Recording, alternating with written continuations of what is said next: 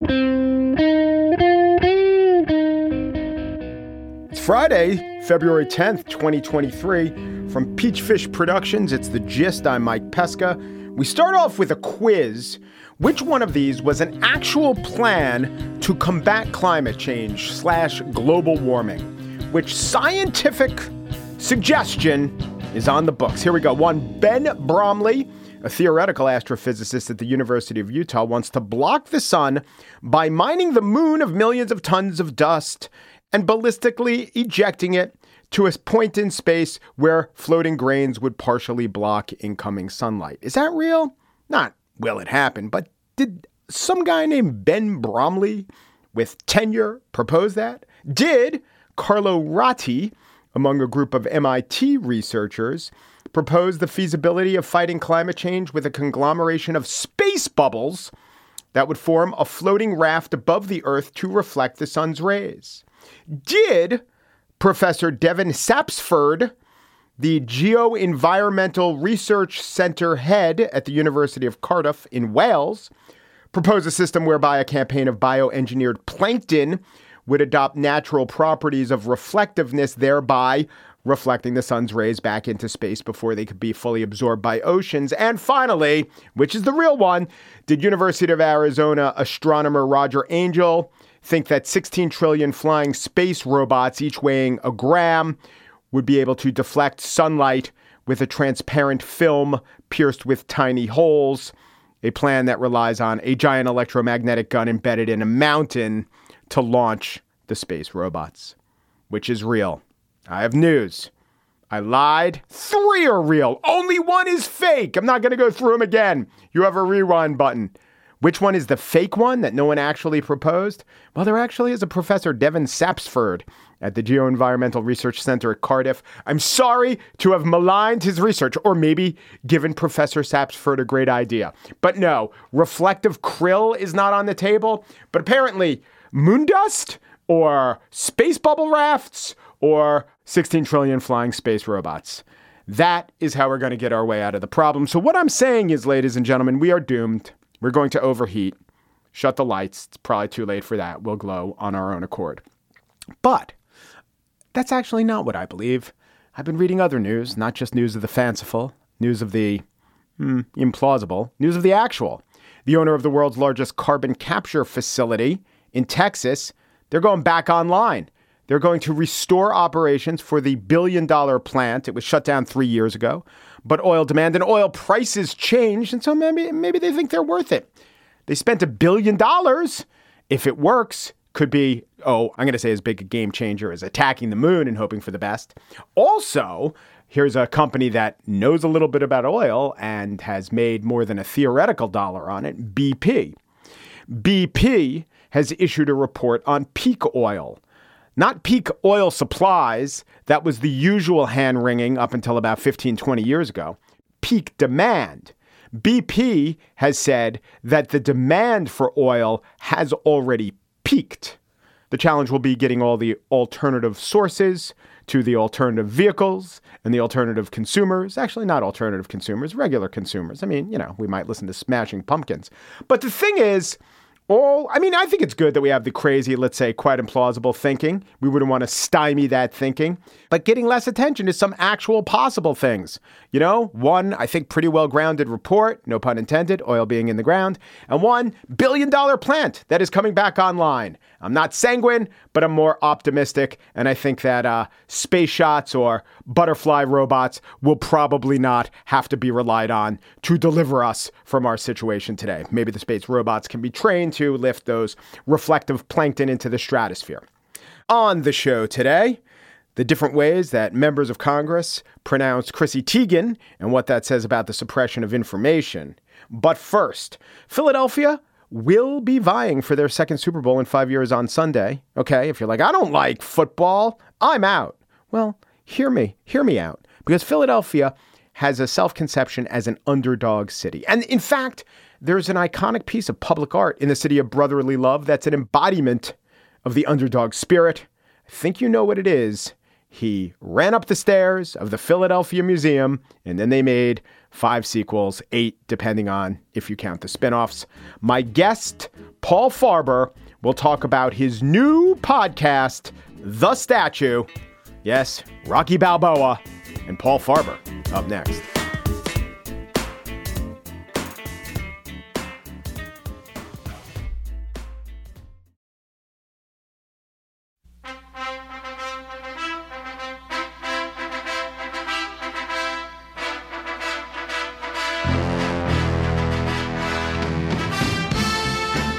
The Rocky statue outside the Philadelphia Art Museum is iconic. It's literally iconic. And now WHYY is doing a series that asks questions about the Rocky statue and uses it as a way to ask questions about monuments. Some of these questions, literally taken from the text of the podcast, are: why do millions of people each year from around the world visit Philly's Rocky statue? That's pretty easy to answer. He's an inspirational fictional character. And 2, what does a statue celebrating a fictional boxer tell us about how we memorialize some stories over others? Ooh, that's a deep one. And guiding us through that is Paul Farber, the host of the series. He is also the artistic director and senior curator of Monument Lab, a public art initiative that creates new monuments. He's with the University of Pennsylvania in that regard. Welcome to The Gist, Paul. Mike, it's so great to be here. Thank you for having me. So you're a Philadelphian, right? That's right. Have you? Now, I've seen pictures of you next to the Rocky statue. Some reporter will do a story. Hey, there's a monument guy in Philadelphia. This reminds me of the Rocky statue. And you're standing there. Have you ever done the pose? Well, you have to. It's part of being a Philadelphian.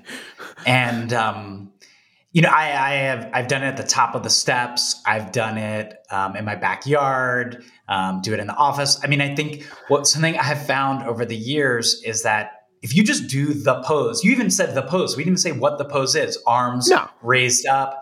But if you do it in this city, people know exactly what and where you're talking about. Yeah. There is this relationship, like you go to pose next to Rocky and pose as Rocky. And like you're doing both of those things. And I think it speaks to people see themselves in that statue in ways that they don't with many other sites of public art. Well, it's also joyous and uplifting, and it connects you to an experience that you remember, which is watching the Rocky movie or movies. And I don't think most statues or monuments, first of all, it would be inappropriate to ape the pose of, say, the Korean Veteran Memorial Monument. It would be impossible to do so with the Vietnam Monument. What is an obelisk or the Washington Monument? They don't really try to, intentionally or not, inspire and evoke. Most monuments don't, as much as this Rocky one does. And I think it's maybe in a little bit of a different category. It's in a pop culture category, and that seems to be an important difference. Yeah. I think in this work, what blew me away, I study monuments. I co-edited a first definitive audit of America's monuments with Monument Lab and the Mellon Foundation. And this one is fascinating. It's seen as pop culture. It's seen as part of a movie series, which it is. But it has greater significance. 4 million people go a year. That's Statue of Liberty numbers. That's more than double that go to the Liberty Bell. And that was a big wake-up call for me to kind of really take a closer look. And I think what we see is that, there's not one kind of public art only. There's many different kinds. But I think a lot of the conversations we've been having about public art and about monuments is a question of, do you see yourself in it? And think about all of those statues that are high above us. They are meant to be frozen in time. They're meant to kind of look down on us. And here's a statue that... Yeah, well, they're meant to look down on us. Maybe to look over us is the more benign way of thinking about it. But we're meant to look up to them. I mean, there are phrases, there are idioms. To put on a pedestal is literally our traditional relationship with statues. But about this audit that you did, what counted as a statue or a monument? Did that big Paul Bunyan figure in Brainerd, Minnesota, did that count? Yeah, I have to check if that one made it in. But I will tell you, one of the biggest misconceptions that went in to the process of making that audit is that we don't even agree on what a monument is. I mean, of course, monument, as you mentioned, it can refer to a bronze or marble symbol on a pedestal, but we use the word monument to also talk about historic sites, national parks, ruins, even the unintentional monument. Nothing is a monument inherent of itself, is what we call them.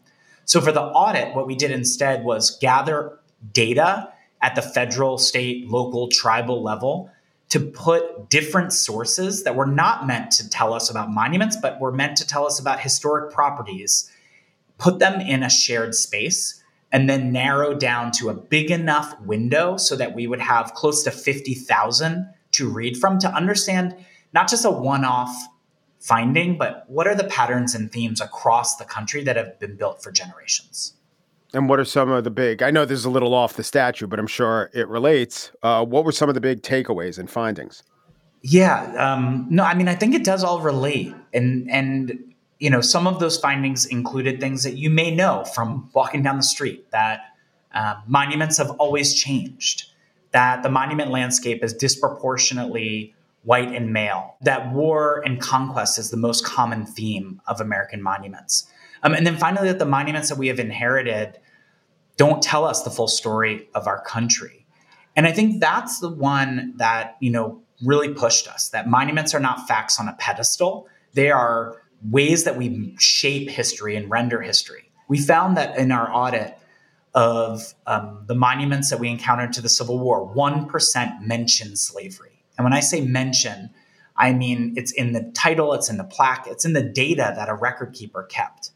We know that, we know that 3% from our audit showed us of Confederate monuments mentioned the word defeat. Right. This is a WHYY series. A couple years before you even embarked on this series, you wrote a piece for the WHYY website talking about monuments, including Rocky and Benjamin Franklin. And you ask, from such a vantage, would we as witnesses fully register the outcome of the processes that continue to shape the city's monumental landscapes? That we elevate a disproportionately wealthier, whiter, more militaristic, and overwhelmingly male version of the past above others. So we'll take that as true. You did the audit. Rocky doesn't correct any of that. In fact, Rocky plays into all of those things, not just Rocky, but Stallone, certainly as a enormously wealthy movie star. And in the movies himself, his wealth and his, losing his wealth became a huge plot line. He's white, more militaristic. Stallone is Rambo and plays all these action stars, and he was synonymous with militarism in Rambo, and overwhelmingly male. So if that's the challenge, to overcome the fact that most monuments are playing in those tropes, Rocky can't be seen as part of the solution, can it? This is something that we really sat with in the series, and kind of where we got to was that depending on where you are in the city of Philadelphia, we found that the Rocky statue is both extraordinary and ordinary. It's extraordinary because people from all walks of life are lining up every day of the year, no matter the weather, no matter the time of day, to take a picture with Rocky and to be there. It's a pilgrimage. People come from all around the world. And he's a symbol of the underdog spirit, which has been profound to see. What's ordinary is that the story, in this case, of a Hollywood figure gets more spotlight than the real life stories, especially of boxers, especially of Black boxers in this city, and including those who, like Joe Frazier, who trained at the Art Museum steps, who made a cameo in Rocky 1, almost was co-starring in Rocky 3.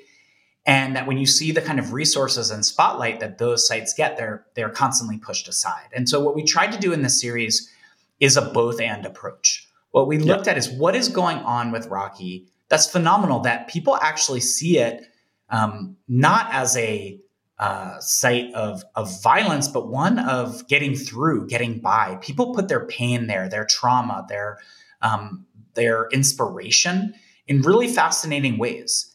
And how do we also make sure that we're not just looking in one direction, but we understand that relationship of things that happen on and off the pedestal. And that's what we try to do, is have it be complex, but make sure that all of those stories, the full story, is told. Mm-hmm. I listened to your Joe Frazier episode, and I know a lot about Joe Frazier. The problem with a statue to him, and there is a statue, and there should be, he was a great fighter, but to argue that a statue to him would take the place of Rocky is getting back to the tension between the mythological and the real. So Rocky, though portrayed as an imperfect figure, was crafted to be so imperfect only so that we would identify with his flaws as challenges and root for him. Joe Frazier's imperfections, which you didn't get to in your episode, run along the lines of he was arrested for beating a woman, the mother of his child. He was arrested for gun possession. He hated Muhammad Ali, and that was justified. Muhammad Ali was unbelievably cruel to him and used racist slurs against him. But then Joe Frazier refused to call him Muhammad Ali. And when he got Parkinson's, he said it was God's will. And he once said that if he was up there in the Atlanta Olympics, he'd have pushed him into the flame. So how do you really have as celebrated a statue? And this is not a debate about Joe Frazier. He just exemplifies when you deal with real people, you deal with real problems. It's the antithesis of what we're trying to do in terms of monuments. Yeah. I mean, in episode 3, we cover Joe Frazier's story from a number of angles. We talk about the ways he isn't remembered in the city. We talk about some of the challenges, both the bitterness with his relationship with Muhammad Ali, and also his political allegiances in this city in particular, his longstanding support of former mayor and police chief Frank Rizzo. And I think we wanted to touch on that because it's important to say it. What we tried to focus on was the legacy that he has left. And the legacy that he has left is a complicated one. He's not a forgotten figure. He is a person who has a street named after him. There's a statue that was dedicated after his death. His former gym has been a part of a longstanding struggle to kind of save Black history sites in the city. What we wanted to do was ask the question of what does it mean to have a story related to Rocky, so related that it kind of shares in part its DNA, and have it receive a different level of spotlight.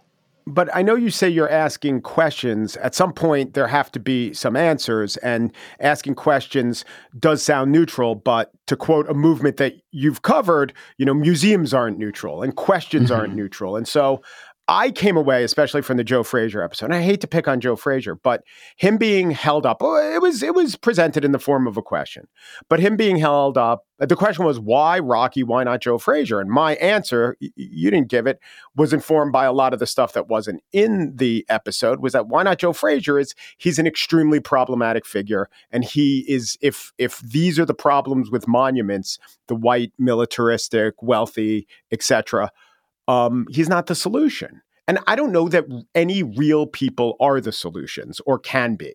I don't even know if that's the trend in monuments. Well, you would tell me. I mean, isn't the trend more towards abstraction and ideas, and maybe even an abstraction of an idea of a real person, like Martin Luther King's The Hug, which just was unveiled in Boston? The key here is that there is no one trend. There is no one answer. We are looking at hyper-local histories and stories that play out in patterns across the country and beyond. And I think, if anything, some of what you mentioned, this is playing out on a daily basis. And we really want a single fix. I talk to mayors, city council people, museum leaders, and everyday residents. And of course, there's this longing for let's fix the problem. What I want to point out is this problem is deeply rooted. This is as old as the country itself. The first monument takedown was July 9th, 1776. George III toppled in Lower Manhattan, melted down in part for Revolutionary War bullets. So we're in a new moment of this, but we struggle with how we represent the past and the present. And this is, to me, indicative of that. I will tell you, I've had thousands of conversations in public spaces in Philadelphia alone around monuments. And going back nearly a decade, you say the word monument in Philadelphia. You just say it. Two names came up constantly: Rocky Balboa and Joe Frazier. It was in the ether of the city. And so I think that was really fascinating to us going into this. We did try to push the conversation about Frazier and about other kind of stories and recognizing just deep down the complexity. But I think that out of this, some of those solutions that you're mentioning, there isn't one fit, but there's a lot of examples out there. A lot of them involve the process of making monuments are as important as the outcome. So you can't have a different outcome if you don't change up the way. And largely the way that we've been doing this is someone with a lot of time, money, and power makes it happen. And at the same time, what we also have seen is that people who don't have the time, the money, and the official power, they have power nonetheless. They build their own monuments or they gather around ones that exist. I've seen that in Occupy Wall Street, Black Lives Matter, environmental movements. In a way, it's happening at Rocky, at the statue and the steps, because that is more accessible as an art space than any museum anywhere that we have here. People find great meaning in going there to a variety of ends. And I think it's worth us, when we're talking about what's the solution, we have to look back and what got us here. In Minneapolis, there's a statue of Mary Tyler Moore throwing her hat in the air. Mary Richards, it would be, since that was a fictional character. In Milwaukee, there is a statue of Fonzie. They call it the Bronze Fonz. Is the Rocky statue more like them or not like them? And are the differences just ones of popularity and resonance as cultural figures? Yeah, that's a great question. And I've tried to take a look at, what are the pop culture statues? And of course, you could say, yeah, they're all in the same family. But I would argue against that because, one, the Rocky statue's status right now, it's one of the most visited places, if not the most visited places in Philadelphia, and rivals any number of our most famous monuments and memorial sites in this country. Two, the relationship that this object appeared on screen in not just Rocky III, but Rocky V, other movies as well, and has been, appeared in anything from Super Bowl commercials to Simpsons episodes to video games. There's a version of the Rocky video game where you could be Rocky Balboa fighting the Rocky statue. Like, this has a life of its own. I think your question is a great one because what comes forward? Like, what are we looking forward to? And I think that Hollywood and media is going to shape some of the next generation of monuments we have. So the last thing I want to ask you about is Rocky, the statue, is a visual representation of a character played by a man, but your podcast features another visual representation of this. The tile art is Rocky posed as the Leonardo da Vinci Vitruvian Man. Listeners will maybe be able to recall that this is the figure centralized within different circles, and Da Vinci argued that this was the perfectly proportioned man. I understand it's a really good, arresting visual, and it shows Rocky as central, and as part it associates him with antiquity, where Leonardo da Vinci is.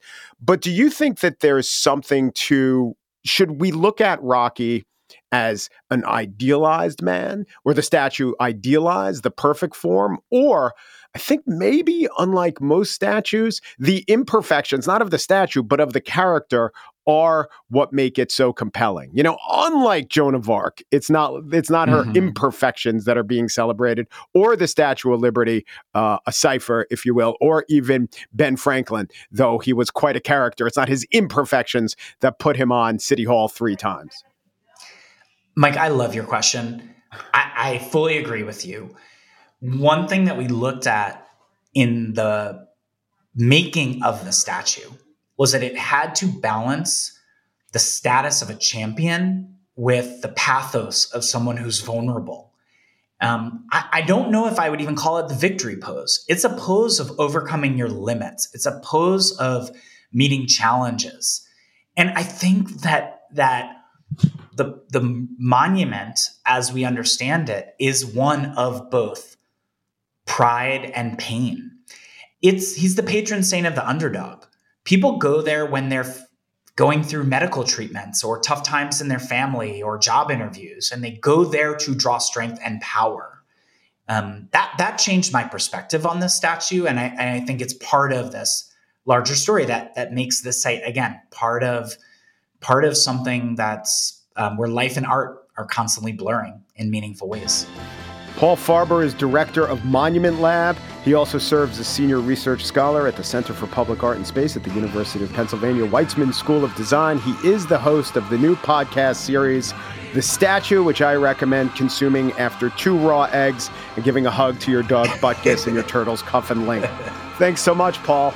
Mike, thank you for having me.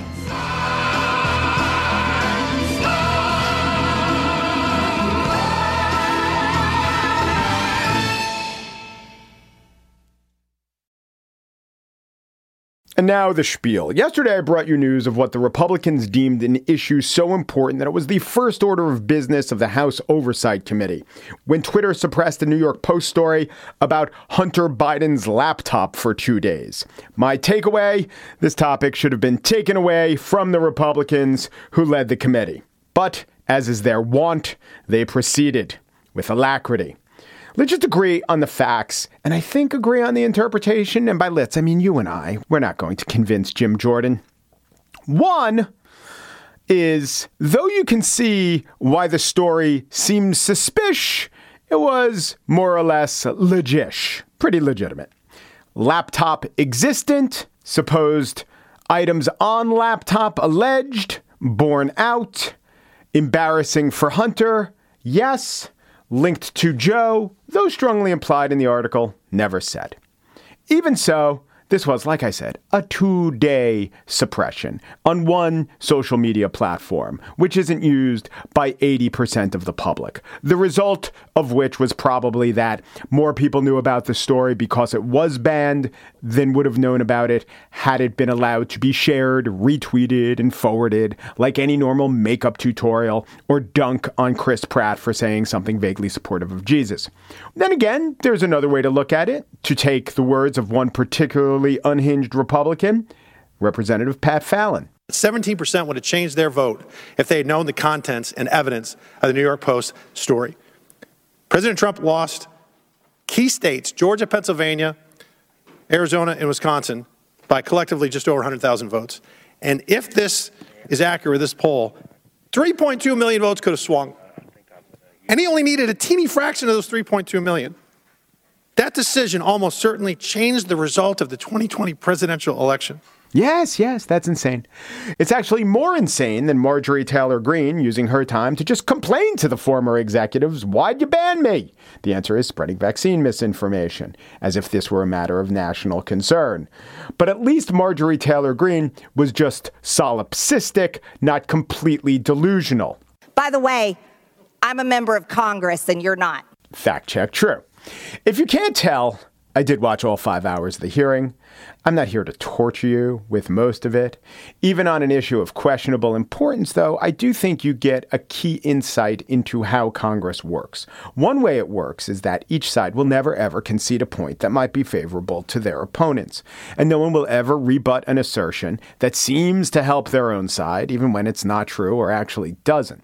So there was no other Republican who insinuated, as Fallon did, that this was the event that swayed the election, but no one scoffed at it. No one even gently walked it back if they had an R after their name. There was nothing gentle going on in this hearing. Donald Trump was not the only world leader whose presence on Twitter was interrogated. Like all of Twitter's users, the Ayatollah is subject to the same set of rules. Yeah. Also subject to the rules at the behest of Donald Trump were certain celebrities who Gerald Donnelly, 72-year-old Democrat from Virginia, attempted to reference accurately. At 11:11 p.m., Donald Trump heckled 2 celebrities on Twitter, John Legend and his wife, Chrissy Teigen, and referred to them as the musician John Legend and his filthy-mouthed wife, unquote. Ms. Teigen responded to that email. So it fell to the youngest member of Congress, 26-year-old Maxwell Frost of Florida, to correct the record. He asked former Twitter moderator Anika Collier-Navaroli to actually quote the actual woman who was actually named. And I think it's from Ms. Teigen. What was the tweet about? Would you like me to give the direct quote? Yeah. Please excuse my language. This is a direct quote, but Chrissy Teigen referred to Donald Trump as a pussy-ass bitch.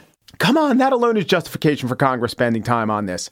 But Navaroli, though she nailed that one, I thought, did represent a strain of thought in the content moderation world that isn't scandalous. It's definitely not illegal, but it is restrictive. And I'm sympathetic to the argument that it's more restrictive than it needs to be. Navaroli articulated her job as asking, so whose free expression are we protecting at the expense of whose safety? And whose safety are we willing to allow to go to the wind so that people can speak freely?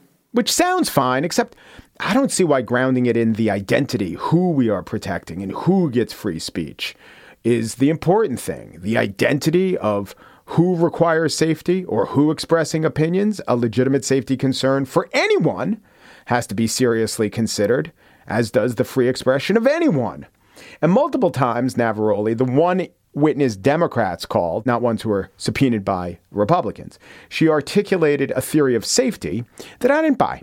For instance, this expression, which she cited for its potential for danger. I don't remember exactly what news article that it was in, but it was a news article that I had read in which the former president said that he liked to send out his tweets like little missiles. To me, that sounded exactly like weaponization of a platform in his own words, and yet Twitter was not concerned. Yeah, it's Trump saying it, but referring to your missives as missiles or your pen as poisonous or your statements as barbs or darts, it's not actually dangerous. She repeatedly criticized Twitter's policy for not banning statements like locked and loaded. So the rule was if a user says, I'm going to shoot a gun at you, or if they were to threaten someone, or if they were to talk about the gun they have and the havoc that would ensue, that is bannable. But just saying locked and loaded was not bannable. And she thought it should be, because before January 6th, people were saying locked and loaded. Okay, but they also say that before lots of other events where there is no harm. I mean, it's one thing, and it's very rhetorically useful to say, let's look at January 6th. Let's go back and see all the things that people said beforehand. Those are the things that should be banned. You have to look at every time they said things when there was no harm. If you banned locked and loaded, you probably have to ban calls for burn it all down during street protests over George Floyd. I'm against both bans. It seems an impossible position. They say locked and loaded, then they storm the Capitol. Yeah, but they say locked and loaded, and then they tailgate outside Alabama versus Georgia. And by the way, no one with a loaded gun actually entered the Capitol. That's a little bit of a didactic point, I know. I hate to contrast Republican ridiculousness with Democratic imperfection. And by the way, there was another highly imperfect moment where newly elected congressman and former lead counsel in the first Trump impeachment, Dan Goldman, said the New York Post story was a lie when it actually wasn't a lie. But that aside, just as Twitter is a really poor forum for nuance and understanding, Congress is an even worse forum for policing Twitter. However you do it, you'll always make mistakes. The it being content moderation, which is, I think, impossible. But the it's also congressional oversight of a small misstep against the backdrop of a torrent of information. That is more than impossible. That's pretty much designed to be a disaster.